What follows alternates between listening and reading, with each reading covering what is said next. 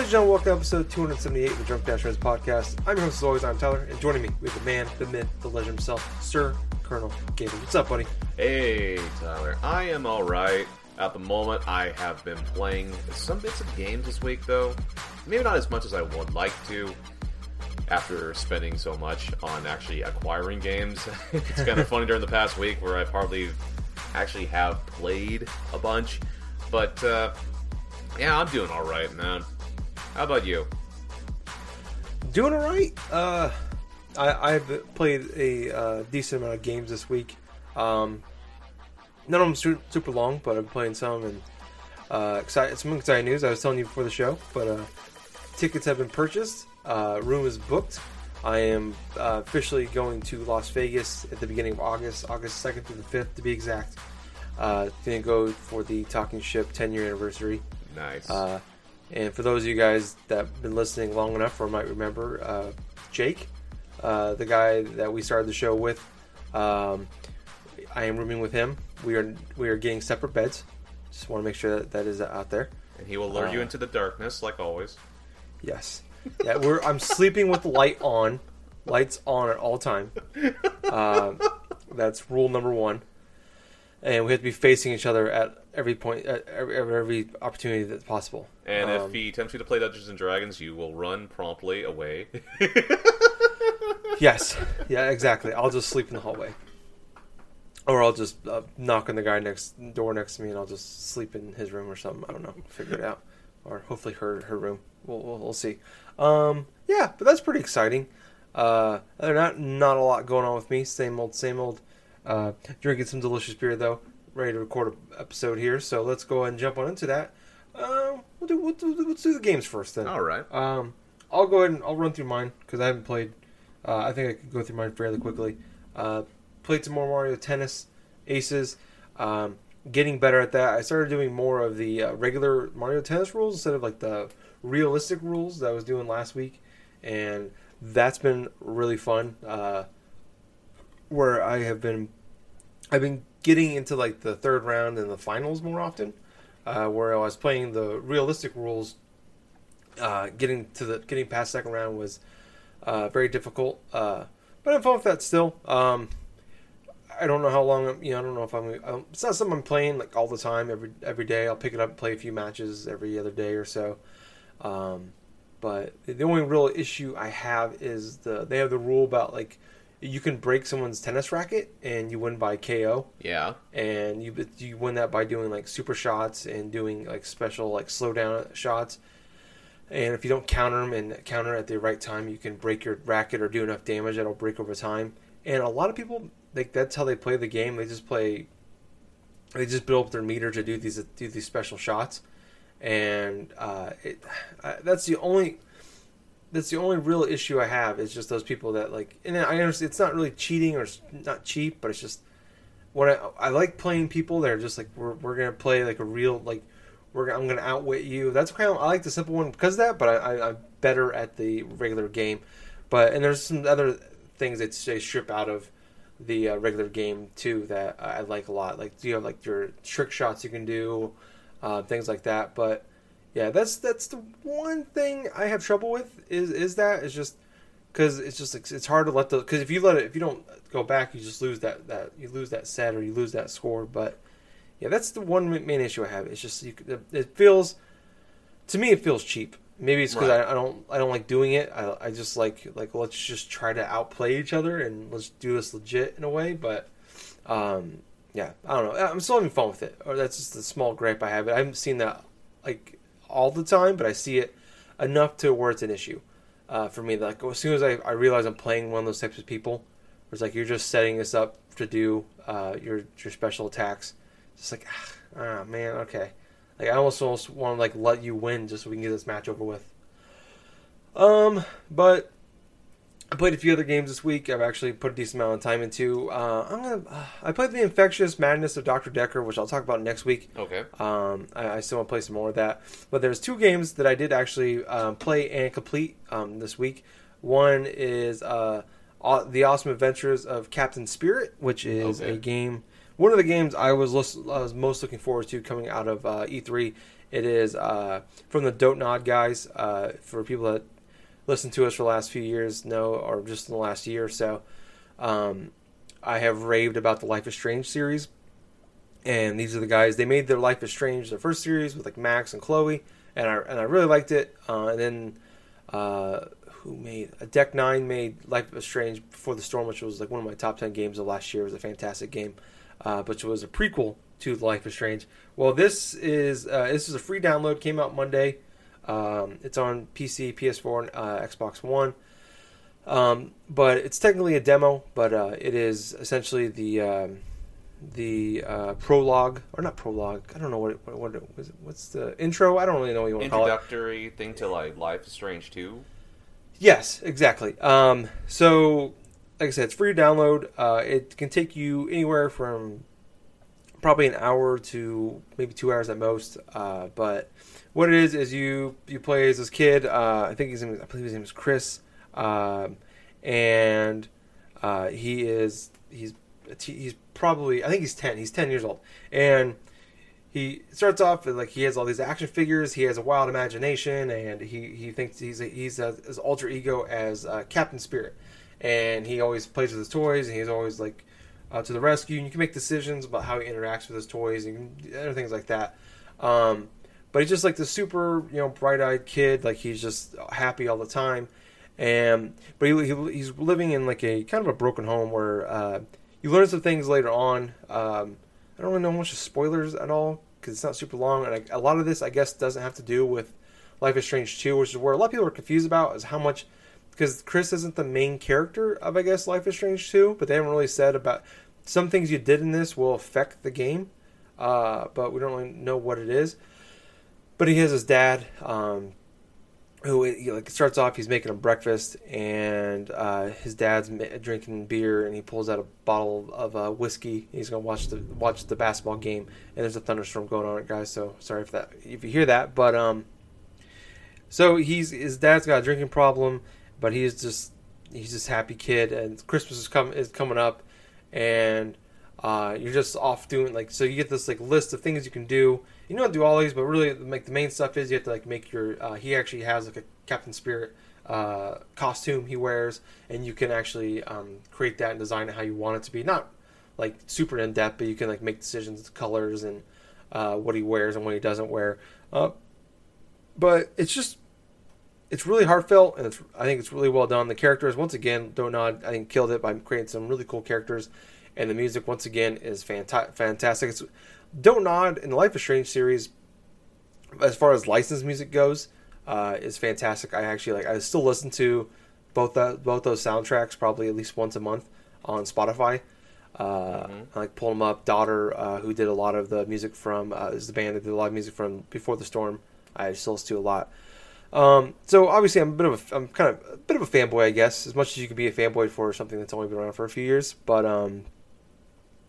kind of the main cusp of it is like him dealing with the situation, and essentially, okay, so his mother's passed away, and you learn this by reading notes and finding things, and you kind of learn more and more about what's been going on with his dad and what's going on in the background with like his other family. That's kind of like they still want to be a part of Chris's life, but ever since his mom passed away, like they've been like his dad's been distant from everybody, and he's got a drinking problem, and but there's a bunch of events happen, and I don't know, it's hard to talk about because there's a lot of spoilers in this, right? But the way it's all kind of ran through, and these episodic things are really hard to talk about in general because they're short, and like I said, spoilers. It's hard to talk about with spoilers, but I just want to say it's free. Check it out. It's really well done. If you like those style of games, kind of Telltale-esque style, walking adventures, walking sims, I guess. I don't know if I don't like calling it walking sims, but they're similar to that, I guess. But I would say try it out. You can fly through it in an hour if you wanted. I wanted to see everything, so it took me closer to 2 hours. But I would say, other than potentially losing an hour every time, I would say check it out. I was already excited for Life is Strange 2 when the trailer dropped last week, and it was just a teaser. It was just an image of Life is Strange 2. It's kind of like what people were freaking out when Metroid Prime 4, when all we got was a logo. I was like, guys, it's cool that it's being made, but it's just a logo. But it's just like, I saw that, I'm just like, oh, Gable sent me that on Twitter, I'm like, oh, fuck. Like, I just started freaking out. I'm like, fucking right. Like, I already knew it was coming. They already said it was coming. We knew it was coming soon. We just, but coming in September was a shock. But, yeah, it's great. It's good to see that, there's concerns, obviously. It's like, how are they going to follow this up? It's different. It's a different, it's the same universe, but it's not the same. It's not Max and Chloe.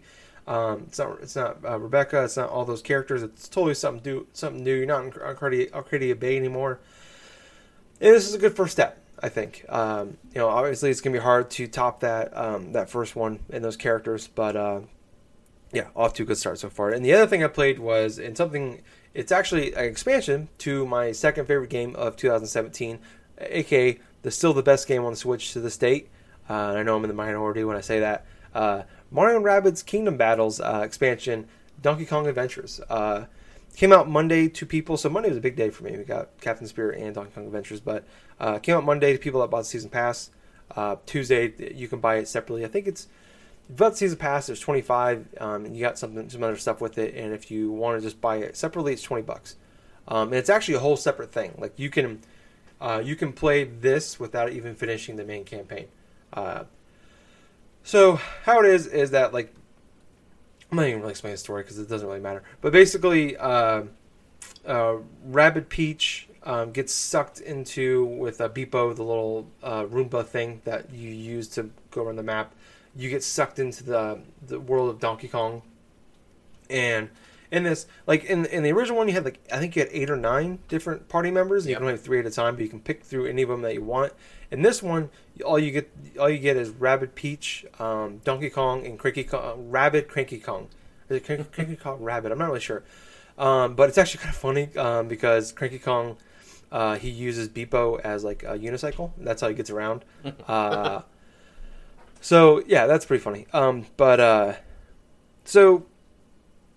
In the first boss in the first world, the original game was there was a rabid Donkey Kong, and now he's actually the main villain of this. But he's like rabid Donkey Kong on steroids. Like, there's some things that happen to the bananas, and now he's like ultra rabid Donkey Kong. He's like 5 times bigger than he was in the first one.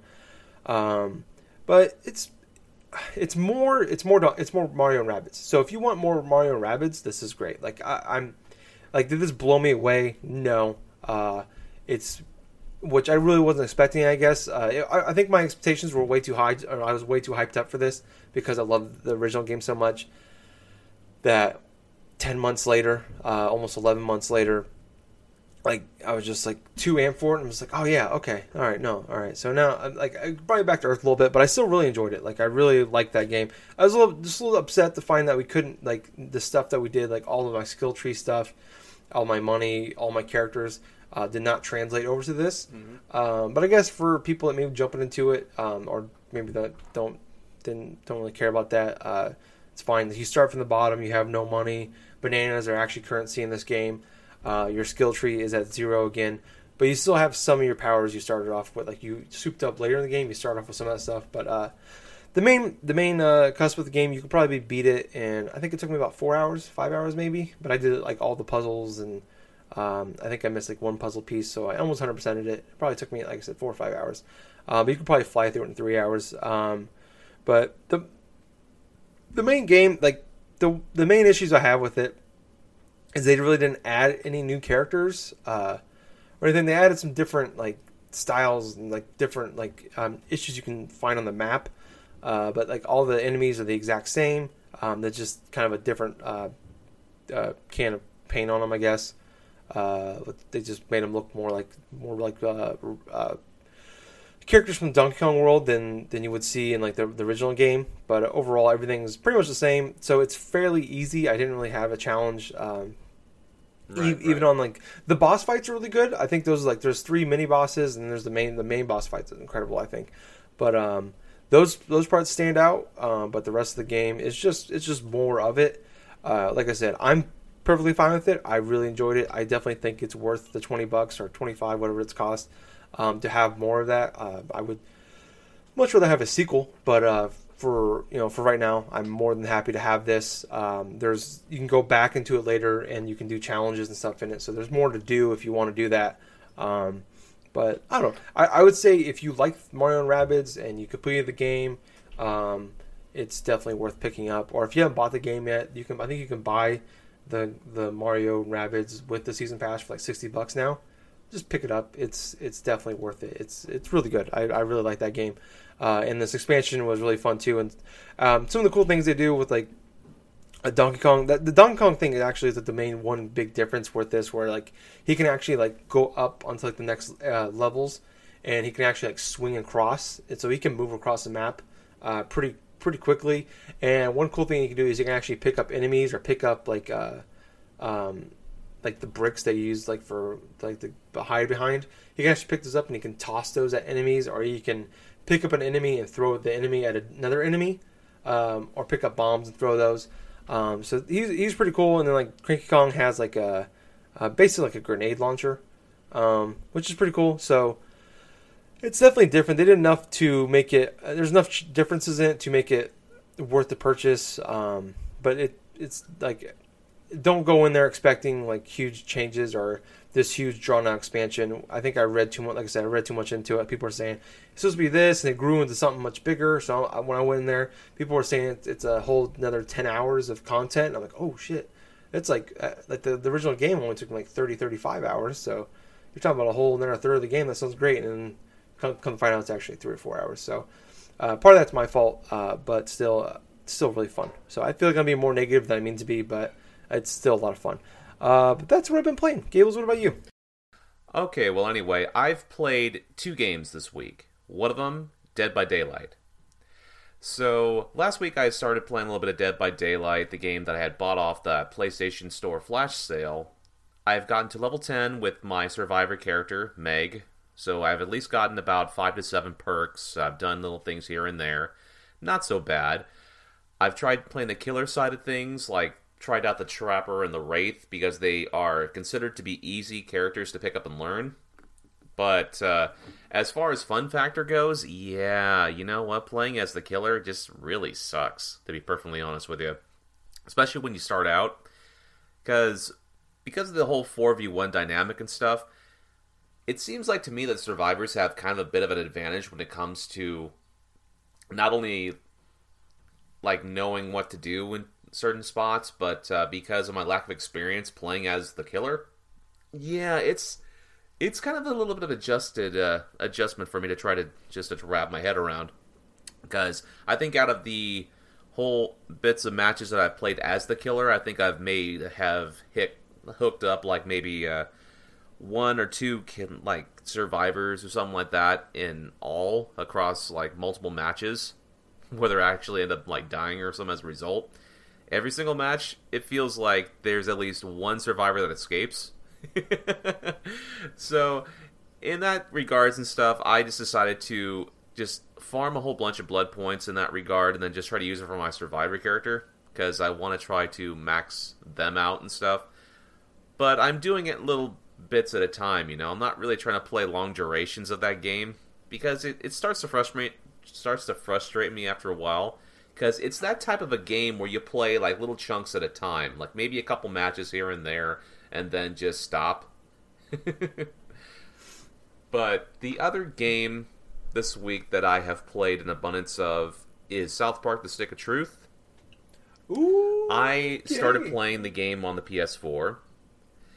I have, in the last few days, I am already to the point where I've already met the Elven faction, and I'm on their side in regards to like, say, the rest of the story stuff. I am currently stuck fighting Al Gore with the whole Man-Bear-Pig stuff. He is the biggest pain in the ass I have played so far. Now here's the thing. On the trophy levels and stuff, most of them are easy enough to achieve and stuff. There's no difficulty changes that are necessary, so I'm mostly enjoying myself playing the game on easy. Even playing the game on easy, going through and try to face Al Gore with the whole Man-Bear-Pig quest and stuff. Oh, yeah, he's definitely hard, and it's because he stacks on the bleeding elements on top of, from his whole fake Secret Service people, and then all of a sudden it's like does the various stuff to try to debuff your characters and this and that. I don't know why, but even after going through and just using cure potion after cure potion to heal my party, as long as doing ability stuff and even stacking on elements, he always lasts with maybe a couple turns left to spare. And it really started to piss me off to the extent where I've actually turned off my game a few times, because it's like, I need a break from it. Yeah. Just to let you know about him, he is the hardest enemy in the entire game. He was the very last thing I did when I 100%ed it on the 360. And I still struggled. I was at max on my level, had all the best gear. Still took me about a dozen tries to beat him.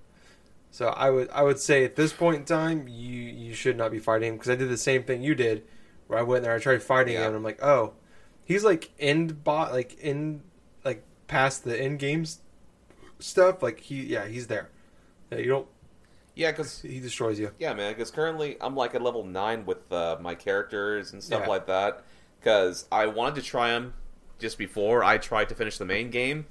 And yeah, that's kind of a big mistake right there. Because I think the lowest I've gotten them is about 1900.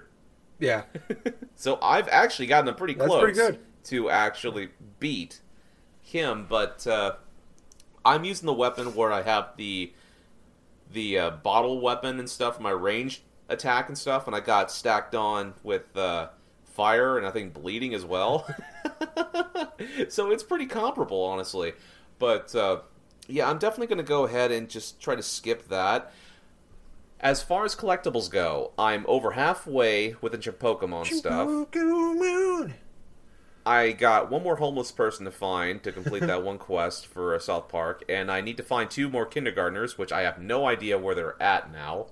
I found one in the sewer, found another couple over by with the playground and stuff, but yeah, I need to find the last 2. Did you find Mr. Hanky and his family? Yes, I did find Mr. Hanky and his family, and thank you for reminding me. I just got done doing that whole side mission stuff to find him as a summon, and also I went through the entirety of the sewer area and I encountered the crab people. Yes. The one crab person that's just beating on the drum. What? But I have no idea how to get past that damn boulder, because there's a Chimpokemon there too, and I need to get that. What's the crab people song? Look like crab, kiss like people? It's taste like crab, walk like That's people. what it is, yeah. Okay. But, yes, the side mission stuff, the first thing I did when I started off this playthrough, I started off as a mage. I went ahead and I got some of the most easiest side quests out of the way first. So I went ahead and I recruited Jesus. I found Jesus in the church. Yeah, that's my favorite part. Or one of my favorite parts. I love that. That's one of the first things I do, honestly. Let's see. That's the first thing I did, really. After I got out of the first initial stuff with the opening for Koopa Keep, I went ahead and I got the package from Mr. Slave, and I also got, the rosary beads and stuff from finding Jesus in the church. So I already know how to explore stuff. I've unlocked all the travel points, so already completed the quest there for unlocking Timmy and stuff. Sure. I gotta admit, man, one of the best side characters that I've encountered so far for, a partner-wise has to be Jimmy. Oh, yeah, because he sings the songs, doesn't he? He's the bard. He sings the songs, and in the middle of his stuttering and stuff, you have to mash the X button in order to gather up the stuff. I laugh every time, and I feel like such a bad person for doing that, because it's stuttering is not a laughing matter, but at the same time, for him, just having to mash the buttons in between him stuttering and stuff so I can go forth and complete the incantation is actually pretty hilarious. That game's brilliant. Oh my gosh, let's see. I have completed a lot of the different side quests already. I've went through the school, I've recruited Token, Tweak, and Craig, obviously. I am in the middle of things trying to recruit the goth kids, but in order to do that, I had to hang the sign of the PTA meeting, but they won't let me hang it unless I investigate the freaking Secret Service Taco Bell crap. So that's pretty much what I have to do right now is try to infiltrate the Taco Bell. So I feel like I'm almost like halfway through this game. As a matter of fact, I think I am past halfway. Yeah, you're flying through, especially at level 9. Because I think level 20 or 25 is the level cap. And I remember I hit the level cap well before I finished the game, both times. Let's see. I've done the side quest where I have beaten the Mongolians on top of the freaking tower that part's great too. To beat them up so I could scare away, and so I beat up their kids and stuff so they could scare them away. Think it's a bad neighborhood. Goddamn Mongolians! Now you gotta go. You gotta beat up the Chinese. You gotta beat the Mongolian kids. Really? Breaking down my shitty wall. They conquered me last week. Anyway. I keep doing that voice at work and stuff because I have coworkers that are big South Park fans and stuff, and when I do that and stuff, there's the stitches and stuff because of how accurate I can do it. It's like, hey, Mongolians conquered me last week. You gotta go. You gotta beat up their kids so they think it's a mad neighborhood. It's so good. Oh, hi there, Mongolians. Hey, Mongolians, nothing to see here. Yeah, the Mongolian beef is really yummy. Yes, It's so good.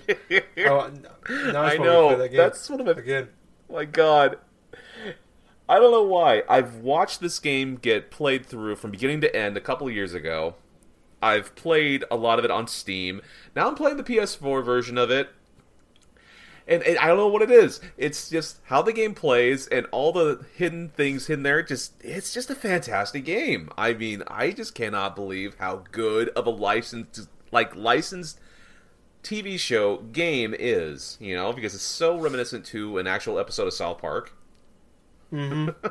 Yeah, they nailed it. Oh boy. Oh, let's see. I'm past the whole alien probe thing. Which, that was so fucking funny. I just randomly go through, and it's like, you see Randy getting the anal probe and stuff. And it's like, it just goes to this complicated, like, do-do-do-do-do-do. And then, like, just accidentally missing. It's like, oh, God! Oh, gosh. But, oh, boy. And then I completed the side quest of getting Jimmy's flute, and you got to literally... Actually, you don't beat those Nazi cows. Those Nazi cows just explode. Oh yeah, they're kamikaze-wise. Yep. Like, what the hell? Oh, so you've been to the abortion clinic then? No, okay. I haven't yet. Okay. I have not yet. Not the Planned Parenthood clinic. Yeah. No, but I have encountered the freaking the whole freaking Nazi-esque alien influence and stuff, like the whole goo and stuff. Like the crazed man you encounter upon the alien spaceship. Okay, I know what you're talking about now. Who leaves the audio logs and stuff, and it's like, I don't know why, but I just keep listening to these audio logs and stuff like that. They mean nothing, but I always just listen to one more just in case. Yeah, I love the make fun of audio logs as they're recording an audio log.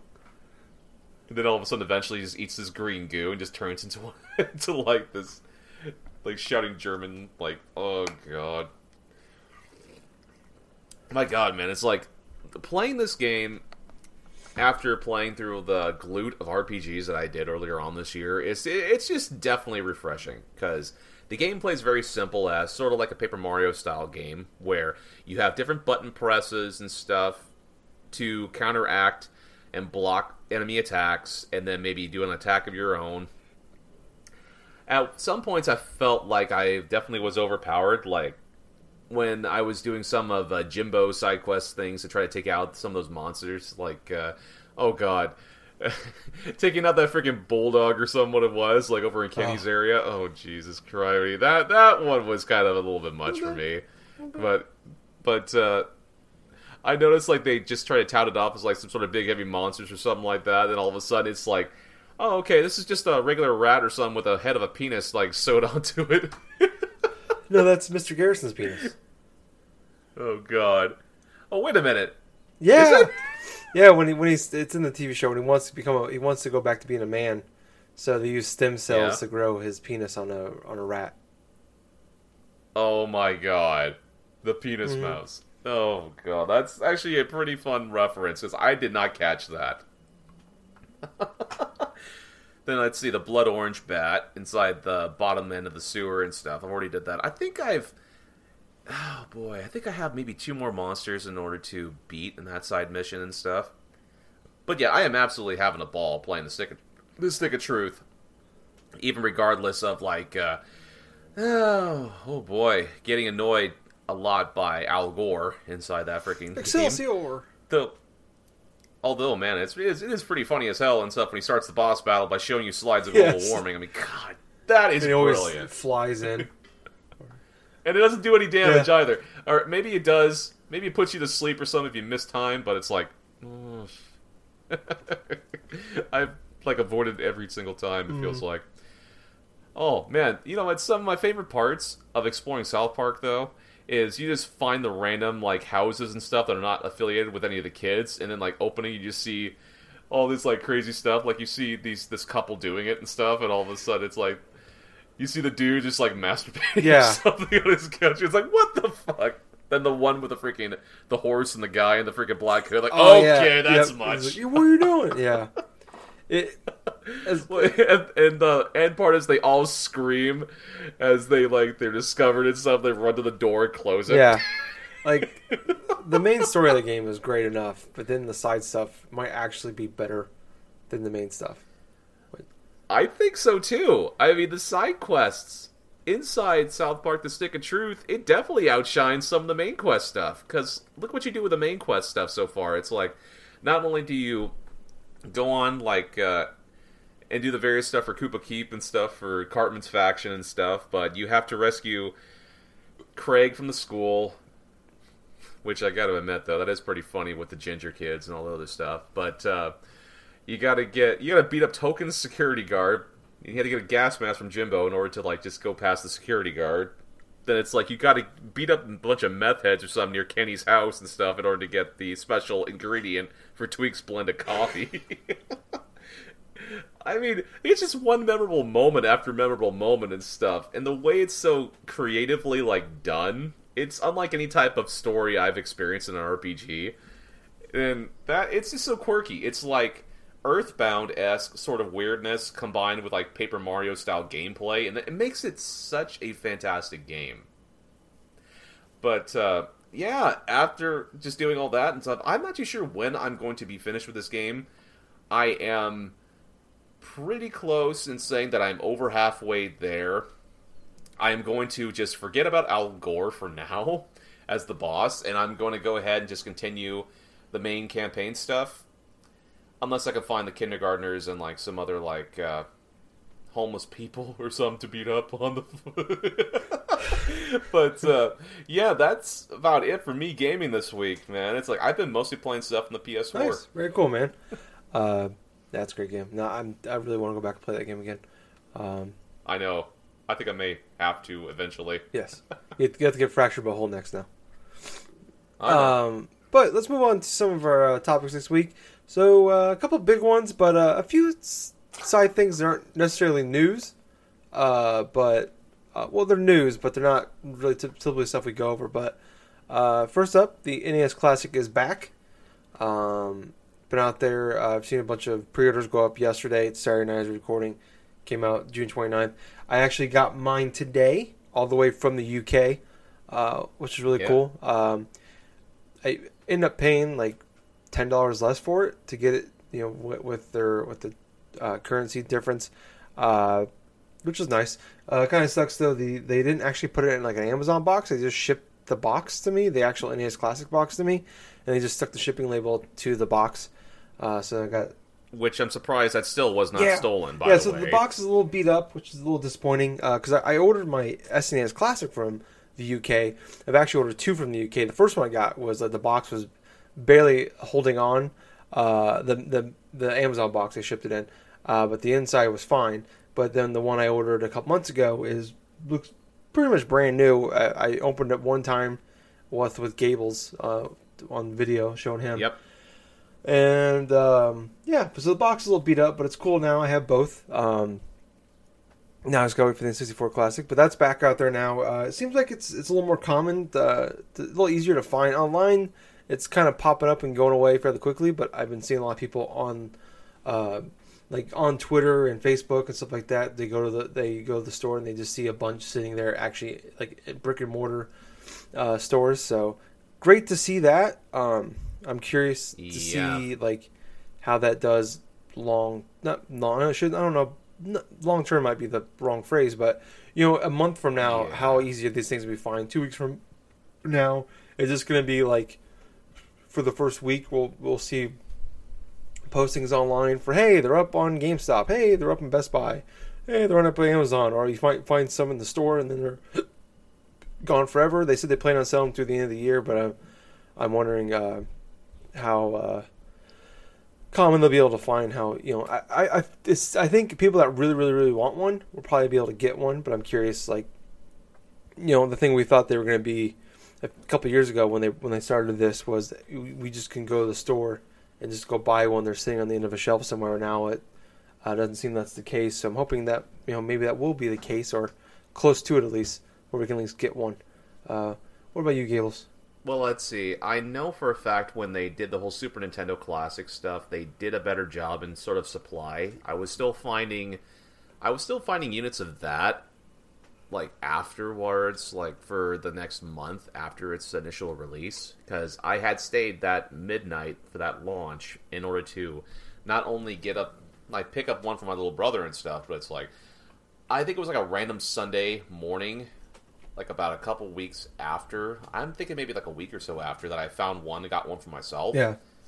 But for this NES Classic stuff, there wasn't anywhere inside my Walmart today, which suggests that probably some people have already bought up that damn thing in droves.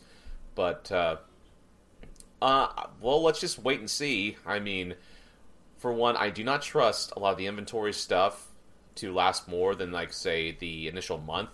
God, this is the same Walmart that I've dealt with in terms of, like, availability for things that launched, like, say, for the Switch and for the NES Classic before, plus, hell, I was lucky enough to get that special edition PS4, like, a couple weeks ago, only because it was the last one there, and it was like a $300 item, but for a $60 item like an NES Classic that's that popular, and it's been advertised in my local news stations, and, like, even, like, touting, it's like, oh, hey, GameStop has it in stock, oh, this has it in stock. I'm like, I do not trust the availability of this, because even though Nintendo did do a better job, say, with the Super Nintendo Classic in order to supply it for at least a month, I do not trust them in terms of, like, the stocking and quality of, say, the NES Classic. Yeah.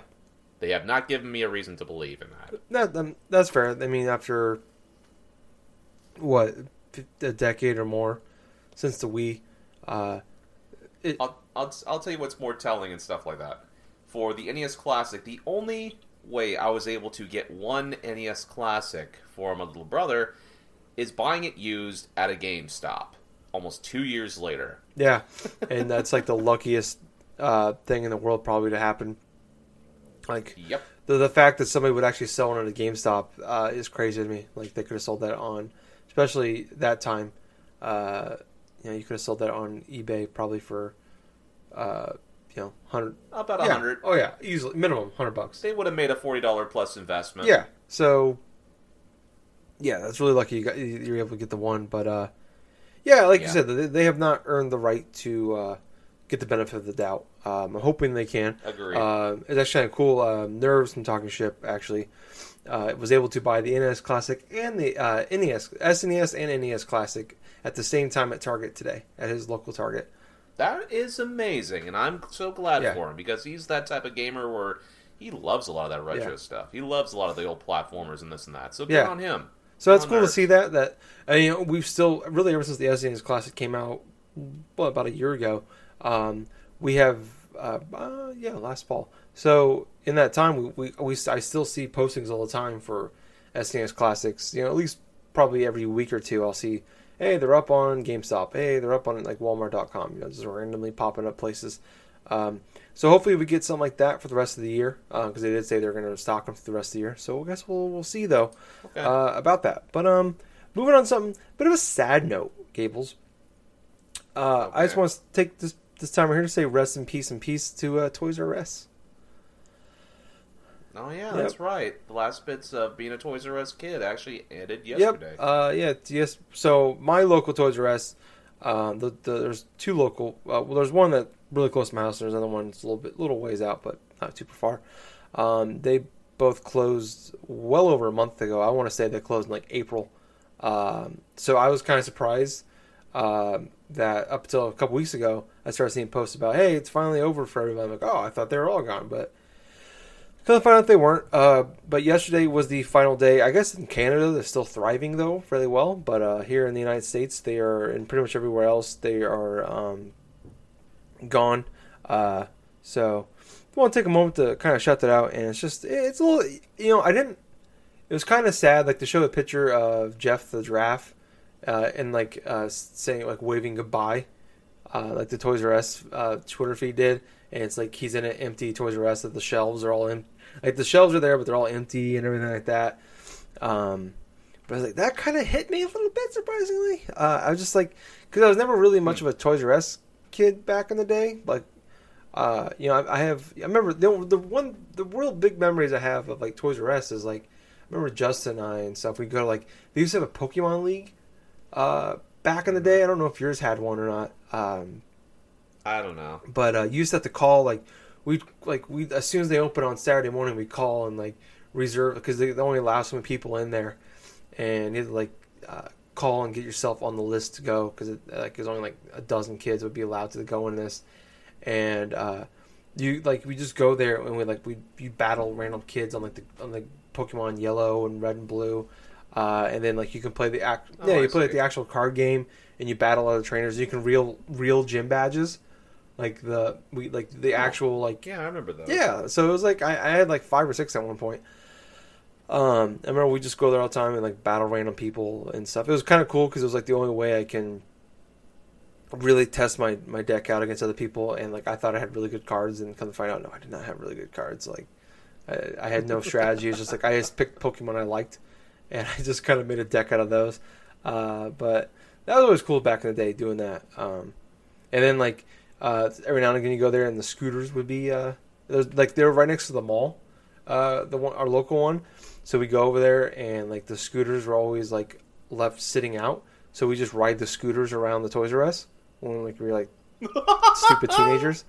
So I remember like one time we stole a shopping cart from there and rode it across the parking lot to the mall, and then we like took turns sitting in the shopping cart and riding around the mall, and almost got suspended from the mall for a little while. Oh my God.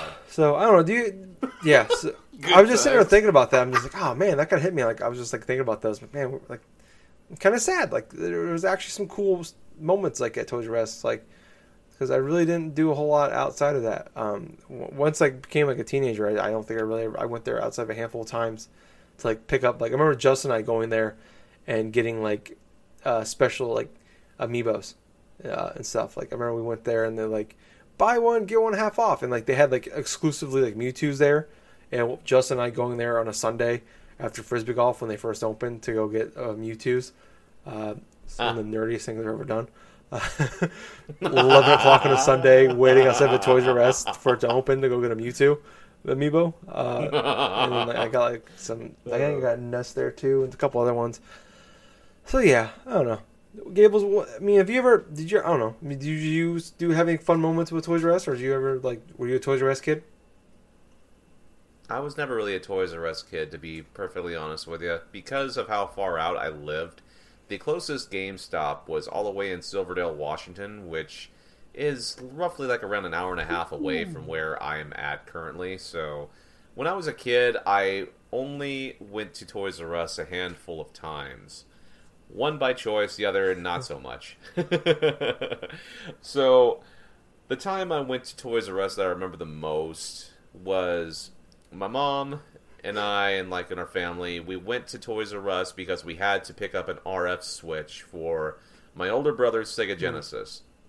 So, apparently, the one that he had ordered did not suit his console, and he needed like an RF switch badly because I think either the dog or something else something happened to his old one. So we had the closest place in all of that area was not in Clallam County, that county. We had to go all the way, I think either to Pierce or whatever the hell county or something like that, go all the way to Silverdale in order to go to this one Toys R Us that had this RF switch for his Genesis. So inside there, I went ahead and I got a chance to play a little bit of the... I was like 5 years old at the time of this happening, by the way. So I had a chance to play games on some of the Super Nintendo, like Mosaics they had there. Like, I actually had a chance to play a little bit of Killer Instinct back before I knew what the hell Killer Instinct was. And I ended up picking up a game, actually. I convinced my mom to actually buy me a game that was inside that store and stuff. And I went ahead, checked out a bunch of the box arts, and there was one game there that I saw that actually separated itself from everything else because it was so weird looking and it was so like crazy. And being it was like 1993, 94, the game that I chose was for the Super Nintendo, and it was Star Fox. Nice. The original Star Fox. I spent the entire rest of that trip from that Toys R Us and stuff. I went ahead and I kept checking out the box cover. I checked out the back. I could barely read at the time. I mean, I could read somewhat, but I read little bits here and there for the end of the box. But I kept looking at the pictures and all the other stuff. And later on that night, after we got home, it was like about maybe 7, 8 o'clock at night. I opened the box. My parents helped me hook up the Super Nintendo in their room and stuff, and I had a chance to play that game. And I literally played the training mode because when you power on the original Star Fox for the first time, you're met with that whole computer generated like FX chip like 3D models, and for that time it kind of blew me away because holy shit, this is actually pretty cool looking. It's like that stuff plus that whole experience. So in a way and stuff, I did not go to Toys R Us as much as I wanted to back in the day when I was a kid, because I would always hear about cool games being there, like various toys that I could not get because of the whole stuff, because of sticking at one area for so long. But from the times I did go, I did enjoy what it had experience and stuff, picking up the game, playing little bits of like old classic games. And, well, that's pretty much it, though. I mean, I'm kind of sad it's not around anymore, but at the same point, it's like, that was just a part of the time in my life and stuff where I guess I just wasn't meant to just visit a toy store. Yeah. Yeah, no, it sucks. It sucks it's gone. So yeah, once again, rest in peace to Toys R Us. But moving on to some Pokemon news, actually. This is not Switch Pokemon news. This is Pokemon Go news, Gables. Okay, that's been a while. It is back apparently. So according to SuperData.com, May 2018 was the best month. I can't speak apparently. Best month since the launch of the game in July 2016. I think it had like had $104 million in earnings last month, and is up 174% since this time last year. So a big surge apparently in the month of May. I want to point out, it was a little over a month ago on this very fine podcast, I said I was playing Pokemon Go again, and apparently now it's like one of those popular games in mobile. Again, I think it was the fourth in earnings on all the apps on iOS and Android last in the month of May. I'm assuming Fortnite destroyed it with like over $320 million in earnings, but still, $104 million, up almost double what it was this time last year. Great to hear that. I'm wondering, I'm just kind of curious what caused it. To me, what caused it was the Pokemon Let's Go games being announced. So I'm wondering if, like, maybe the Pokemon Let's Go games are bigger than what I thought they would be for like the casual audience. But I know they added like the friends list earlier this week. And you can actually trade Pokemon now too. You can actually trade with your friends, but I think you gotta be within like 100 meters though, which kind of sucks. So, which is weird for a mobile game. They're gonna make it, you gotta be like together. But you can send gifts. Like I can go to a Pokestop and spin it, and then you can send your friend a gift. So that's kind of cool. Like I've been getting a lot of gifts. So you get like you don't get as like crazy amount of stuff. You'll get like some Pokeballs and some revives and things like that.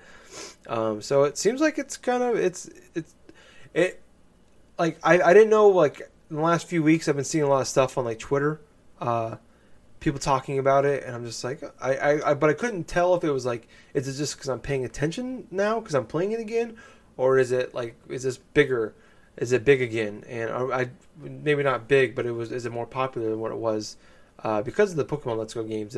It seems like to me that well, not just doesn't seem like it, but it is actually the fact that it's the most popular it's been in almost 2 years, which is great to see. What about you, Gables? Are you interested in jumping back in Pokemon Let's Go or Pokemon Go? I'm not sure at the moment, Tyler. I mean, for one, I've never really had any good positive experience while playing Pokemon Go. I mean, hell, when the game first launched, there was so much issues, along with everyone else, that even to connect onto the game. And even so, the last time I did play Pokemon Go, I think it was last year, where I did, like, run out of little Pokeballs, this and that and stuff. I caught a bunch of creatures, but at the same point, at that time, I didn't really feel like I wanted to go forth and spend the extra cash in order to get more Pokeballs, because it's like, it's a free-to-play game. I only play it sparingly, so it's like, I don't really see too much of the point. But at the same point, yeah, the whole Let's Go games are going to be coming out, and that all on top of having a purpose of actually putting those Pokemon inside the damn game, trading them from your Pokemon Go account to the Switch. Yeah, that's pretty tempting, honestly. That is pretty tempting. Especially for those that actually have a complete set of, like, the 151, which that is still crazy to me that you can do that. But, I don't know. We'll just wait and see, though. I mean, my interest is, like, very, like, it's in the middle. It's borderline right now. I am so burnt out on Pokemon stuff at the moment where it's like, I really could not care less right now. No, that's fair. No, I definitely understand that you're spending hundreds of hours playing them earlier this year. I don't know. I put in, like, I've been playing it for a little over a month now. I put $15 into it. I put $5 into it 2 years ago, so I've put in $20 into this over the course. And it's just like kind of funny. Like, I've been playing it, and now, like, I don't know if it's me playing it or me talking about it with people at work, but now a couple other people at work are playing it, so now we're talking about it. So that's kind of added some fun to it. And it was the last time things were really great in America too. Until Trump happened. Started to get political people, but so it was right before all that happened. Well, are you at least enjoying? Yeah, I don't know why I'm suing. I don't know. I really don't. Like, I think I am. Like, it's cool when you level up. Like, I've gone from, like, level 12. So I didn't play it a whole, like, I played it for a good few weeks. And I remember Justin and I going downtown, walking around, like, when the craziness of it first happened. And that was fun. But, like, it was kind of cool last night. Actually, I went downtown to go, like, where, like, it's really popular. Yeah. I went to go pick up some food, and I was sitting there for like 15 minutes, and, like, there was a Pokestop right there, and there's a few Pokestops on the way home. Got those, and I caught a bunch of cool Pokemon, like a bunch of cool Pokemon that you don't normally see. Like, at my house, it's like almost like it knows, like, the place it makes sense, it's your phone, but, like, it knows, like, your main areas you're at, because, like, when I'm at home, I just see a lot of Rattatas and Pidgeys and stuff like that. You remember now and again you might find some cool stuff, but it's like when you're, like, out at, like, different areas, maybe it's just because it's more of a popular area, it's, being downtown. I caught a bunch of cool stuff, but, like, when you catch, like, some cool, unique Pokemon or some stuff you don't see all the time, that's cool, but, like, I don't know. Like, that there's, like, that cool little, like, you get the little spark and you're like, yeah, that's cool, man, I got this. Or you evolve, like, you finally get enough candies to evolve your Pokemon. There's some cool moments. I would say, am I enjoying it? I don't know. I don't think so. But it makes you feel good, I guess. I don't know.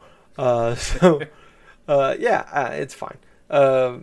But moving on, because then you're gonna start making me question if I start like Pokemon Go, and I don't like that, Gables. Don't question me. You're dumb. Don't question it. It's like, don't bring this philosophically. Yeah, don't bring logic to this conversation. But yeah, everybody should play Pokemon Go. It's a time. But moving on. So something. speaking of something that's ancient, that kind of was Yeah. popular years ago and now is popular again, the Halo TV show is actually happening, Gables. So, yeah, the Halo Showtime and Microsoft, I assume, and 343 Industries have reached an agreement. They're going to do Showtime has ordered 10 episodes for the show, which it is calling the most ambitious series ever, which I almost gotta agree with, because I don't know what the hell's going on with this. Why is this happening?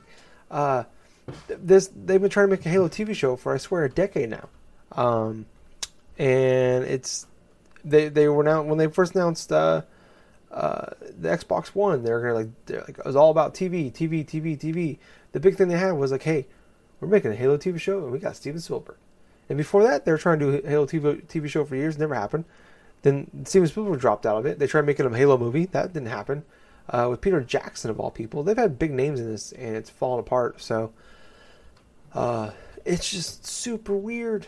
Like I don't know if this is. I'm curious. Like I live in, I guess, like for online world, like I'm not in like a Halo echo chamber or anything like that. I don't really know. I know people in real life that like Halo, but I don't think they still love Halo. They still love Master Chief, but I've talked to them about it, and they don't seem like super excited about it. I'm curious how it's going to play out. I'm curious how it's going to work out. This feels like not even 5 years too late. This feels like 10 years too late. Like Halo 3 was probably the peak of its popularity in 2008. I want to say 2007, and I think it was 2008. So yeah, 10 years ago, and here we are. Like, you know, we've had a dozen games since, it seems like, and a new studio making it. Bungie's long gone. 343's in. I don't. Like, I'm not going to knock them for it. This could be really cool. I'm curious how they're going to make it work. Like, Master Chief, like, is he going to take the helmet off? Is this going to have to do anything with Master Chief? Is this going to have to do with Corolla? Cortana? Cortana. Yeah, Corolla. That one. Coriola? Yeah, What the hell is this, like an Italian dish or something? I don't Like a know. cannoli? I was thinking it was the next thing I was gonna say was the Mexican beer, but yeah, Corona. yeah, Corona. I'm gonna go, yeah, Corona. My Corona. My Sharona. Is that her name? It's Sharona. Yeah, I don't know. I just don't see like a Halo TV show, and what they're gonna start getting everything together in 2019. Probably going to start filming it in late 2019, 2020. So this show is probably 3 years away. So, I mean, obviously I thought it's going to happen by then. I just don't see why a Halo TV show is not really something to be super excited about. Even, I know I'm not a Halo guy or anything. I'm not going to, but even from a fan perspective, like, when the Halo game came out, it was like Halo and Call of Duty were like the two biggest events in gaming of the year when those games came out. Now it's like no one really, there hasn't been, I don't think the excitement's there really, especially since Bungie left. Well, I can understand that. I mean, when Bungie left, the whole excitement things around Halo kind of diminished once 343 Studios did take charge. And yeah, even though like some bits of like the Halo mythos or something like that past Halo 3 has been sort of like shoddy here and there and stuff. The thing about it is, a lot of the stories though from the Halo universe, some bits can be pretty interesting. So I'm kind of interested in seeing what direction the series will go through. Will it cover, say, the absolute beginning parts of, say, like the whole like Earth-like Federation stuff against the Covenant and stuff like that? Will it actually span out like decades or like millennia things earlier and stuff, the whole thing with the Forerunners and stuff? I mean, there is definitely a lot of possibilities to make this TV show actually decent.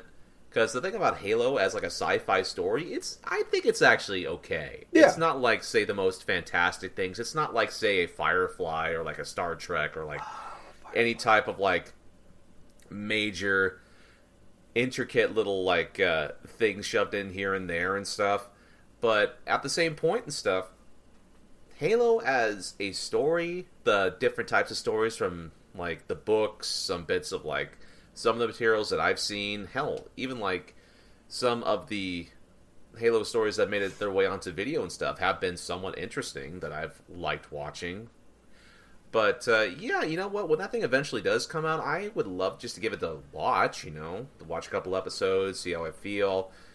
But yeah, the potential is there. I mean, it could be a potentially good series, honestly. Yeah, I mean, and people that like I remember back in the day that loved Halo swore that the books and comics and stuff like that, like, has a deep, really interesting lore. But Yeah. I think for this thing to be really massively successful, it's gonna have to rely on the fan favorites. It's gonna to get the casual fans involved. That you're really, especially 20 years plus into the series, you're gonna really want to deal with Mai Sharona and Master Chief's relationship in the Flood, maybe.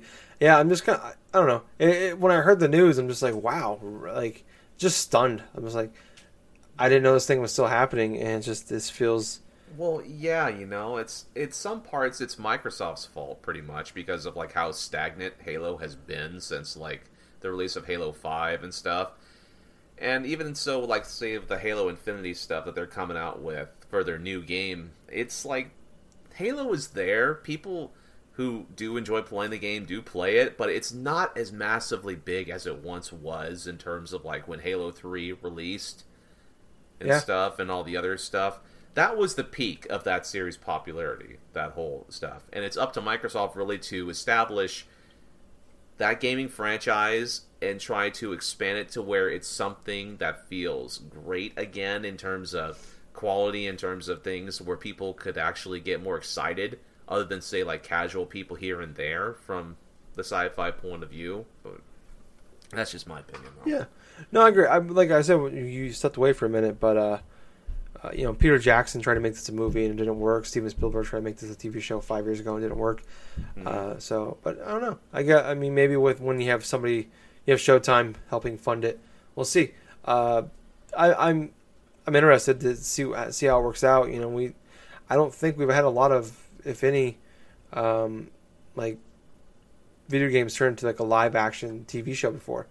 So it would be interesting to see how it plays out. Could be big, Tomb Raider. I watched that movie a few weeks ago, the new one, and it's actually pretty good. Like, it's like the first legitimately like pretty like halfway decent, video game movie ever outside of Mortal Kombat. The latest Tomb Raider. Yeah, so Mortal Kombat is a good movie, but it's not an actually good movie. It's just, it's a great movie actually. But it's not technically a good movie. But moving on to our very last topic, and it's a long one, Gables.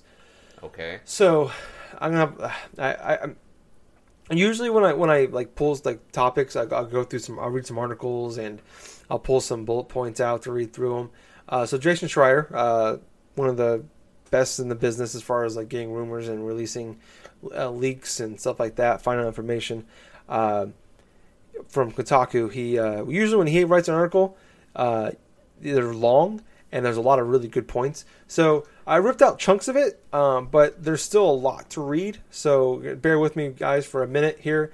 So first off, Google sounds like they're making a console. So I'm gonna take some deep breaths here before I start reading this off. But everything I'm reading is directly from the article. Check it out on Kotaku. Just sure I did it. He's fantastic at what he does. But this is all from him. We haven't heard many specifics about Google's video game plans, but we have heard it is that it's a three-pronged approach, some sort of streaming platform, some sort of hardware, and an attempt to bring developers under the Google umbrella, whether through aggressive recruiting or even major acquisitions. That's the word from 5 people who have either been briefed on Google's plans or heard about them secondhand. Google has been exploring video game initiatives for most of the decade. In 2014, the company was reportedly poised to acquire Twitch before Amazon swooped in.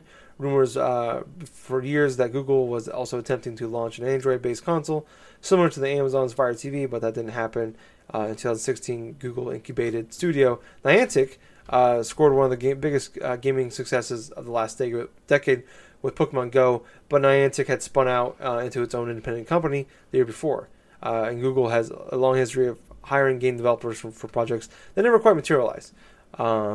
So they've been trying for years and failing. At the game developers at GDC in March of this year, Google representatives met with several big video game companies to gauge interest in its streaming platform, which is codenamed Yeti. Google also took meetings at E3 in Los Angeles a few weeks ago. Though Social said, from what we've heard, the company is looking not just to woo game developers to the Yeti service, but to buy development studios entirely. So what is the streaming platform exactly? Google Services would offload the work of rendering graphics to beefy computers elsewhere, allowing even the cheapest PCs to play high-end games. The biggest advantage of streaming, as opposed to physical disc or downloads, is that it would remove hardware barriers from games. Games like Call of Duty can reach a significantly bigger audience if players don't need an expensive graphics card or console to play them. As one person familiar with Yeti described it, imagine playing The Witcher 3 on a tab in Google Chrome. Some other rumors we've heard suggest that it'll link up with a streaming service in some way. Other tech companies haven't fared too well either. Amazon has spent the past 4 years making big investments into gaming, spending many millions of dollars to woo top developers, build its own game engine, and buy companies like Twitch and Double Helix. Even with 3 full-fledged studios in operation, Amazon has yet to ship a game. Some developers we've spoken to have heard about the project are skeptical. Google's history of starting and abandoning initiatives is a red flag. For example, Google Glass was supposed to be like a huge thing, and within like a year, it was abandoned. In January 2018, the company hired Phil Harrison, the veteran video game executive who spent long stints at Sony and Microsoft as a top manager on the PlayStation and Xbox. As top manager on PlayStation and Xbox, he was also the CEO of Atari for a year. Google has been on a massive hiring spree, bringing in experienced video game developers and marketers from EA, PlayStation, and many other top companies. So a lot there. I'm sorry for kind of, there's some hard cuts there, but I just kind of cut out some of the big stuff that out of it. Like I said, there's a lot more. If you want more detail, there's a lot more inside baseball stuff. You can check out his article on Kotaku. All right, so Gables, with all that, do you think there's room in the video game market for a fourth major console out there? And would you be interested in potentially getting a fourth console? First off, yes, there is definitely a room for more competition in terms of the video game industry landscape at the moment. We look at the current video game landscape and the major players that are in play right at the moment. You got big companies like Sony with their PlayStation, you got Microsoft with the Xbox, got Nintendo with the Switch currently, and even so you have Steam with their whole marketplace, Valve and stuff with their whole marketplace thing with the whole Steam and all the accessibility. You have even like big name companies have their own like storefronts and their own major things, like EA has their whole Origins and stuff, and Ubisoft has their own like Uplay stuff. So Google actually getting into this whole gaming landscape in terms of, say, having their own service, having their own maybe generalized console sort of way would not surprise me in the least. As for something that I may be interested in, it's really, at this point in time, after hearing a lot of the info and reading into a lot of like what this is supposed to be, it's definitely ambitious to say the least. Now, we're talking about aspects of trying to run high-end PC games without the use of major like video cards or processors and all streaming back and forth between the service. Yeah, that's pretty hard to believe, to be perfectly honest with you, in my opinion. Because even when you do play certain games on PC, if your laptop or your like regular home computer can't even hardly run some of the higher end stuff without having to invest in upgrading certain like graphics cards or even like upgrading like particular points entirety, then you know what, you're not going to get the most out of specific games that run in high end like ultra settings or something like that. So it's kind of hard for me to conceive how exactly they are going to go forth with this type of a service. It's interesting to see if they do eventually, say, if Google does eventually have this be pretty successful in their own way. I mean, to me, yeah, this definitely does sound ambitious, and there are definitely red flags that are being raised, especially since you did bring up a good point inside that Jason Schreier article about the whole thing about Google Glass and how many red flags that game developers had because of how quick Google was to sweep that under the carpet and just kind of ignore it, because that was pretty much a failure in its own right. Yeah. But if this actually works out for Google, this could be a potentially game-changing sort of way for the PC landscape. And what I'm saying, a game changer, it's getting rid of some of the nuisance things that PC gamers have had for years. Like, if you want to play a game on the ultra settings, you don't have to spend hundreds of dollars in order to invest in sort of like constructing your own like gaming PC.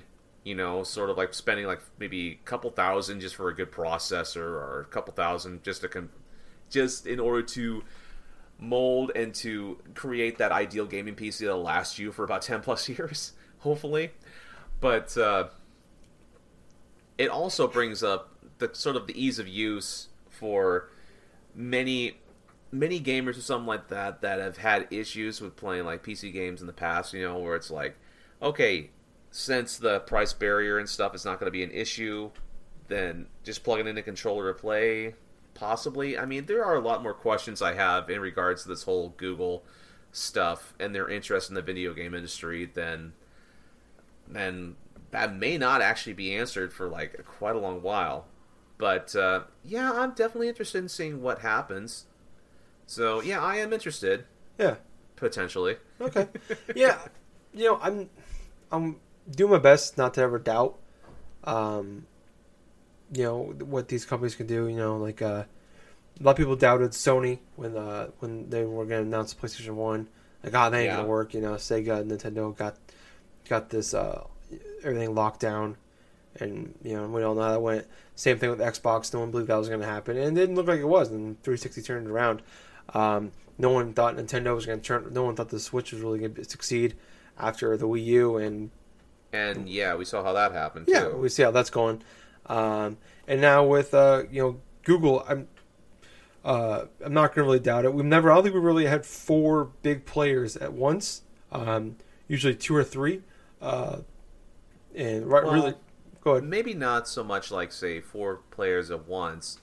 There were like elements back in the old days, say over 20 some years ago, where it's like there were big power players that had their own video game consoles other than like Sega and Nintendo. I mean, you had Hudson with the TurboGrafx, like the TurboGrafx system, then you had like Neo Geo, you know, the whole SNK stuff with Neo Geo and all that other stuff. But yeah, I see what you're getting at, though. Yeah, no, yeah, back in definitely in the 90s, it seemed everybody was trying to get into the video game world, but I mean, now it's bigger than it's ever been. So I think now would be a good time to do it. You know, especially because it's at peak, especially with the streaming service.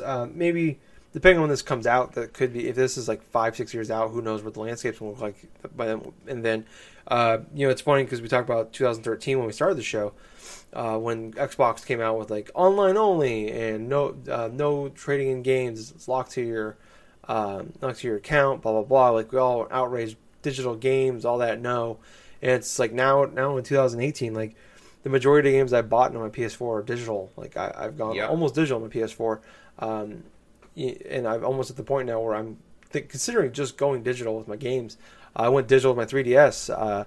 When we started doing the show 5 years ago, streaming in HD was the difficulty with Netflix. Now I'm streaming 4K, no problem with the internet we have in my location. You know, I live in a busy area, you know, in Des Moines, but you know, it's not like for what it is. You know, we got pretty good internet. You know, this isn't like I'm not living in a cornfield somewhere, but I'm also not living in like San Francisco anywhere. But now we've got strong, good internet service here. So in 2021, 2022, 2023, whatever it could be, who knows where we're going to be at, especially if this Google Fiber stuff they've been trying to do for the last decade or so pans out.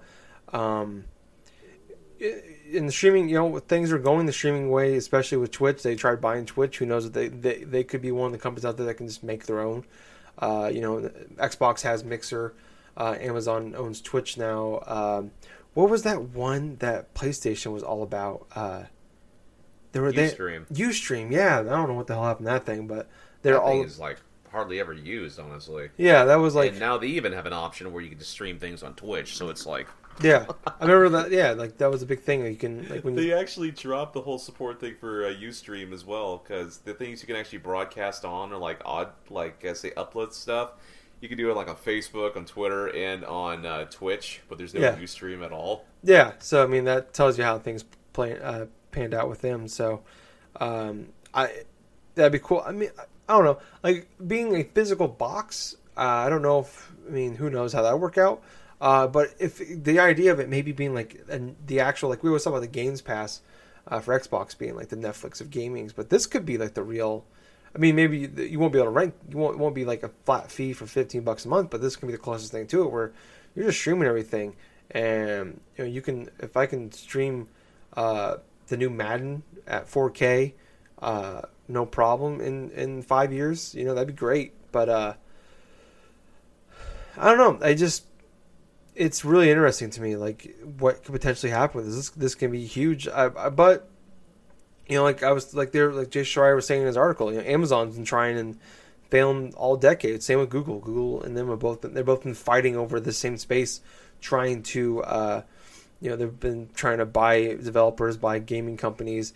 I think Google had actually a game in development and it was supposed to come out this year, and they canceled it already. So that was the only game they've shown off in the years they've been, like the 5 years they've been trying to make games, and it's been canceled. So they're trying, and they're the two main companies that can probably sink millions and millions, tens of millions of dollars in this. And if it failed, like it won't affect them. Like most companies, like we've seen other people try to break in, like OnLive about over a decade ago. This is basically what OnLive was back then, and everybody said back then. And I mean, it seems come like it's, especially where we're headed now, where we are now, is OnLive was just a way ahead of its time with the streaming service. It didn't have the support, it had some support from Square Enix, but the games coming out were usually pretty old by then. Nintendo's got better third party support 2 years ago than what OnLive did back then. We had the Ouya come out, and they had some support from a lot of like mobile games, and they had a few pretty popular indie games that came to it, but they eventually came to the other consoles too, and that thing quickly died out. So the people tried to jump into that market and failed.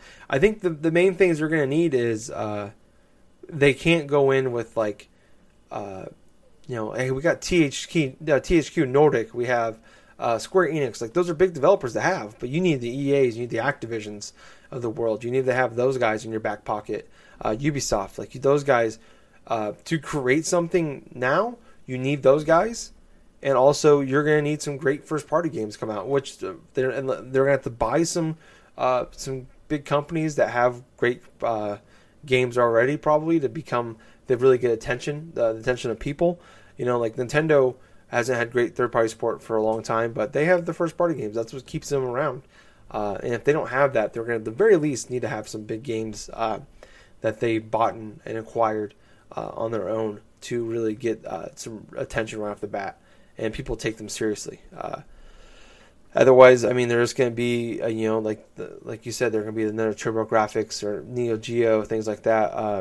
Atari, where there's going to be another thing that came and went and didn't succeed.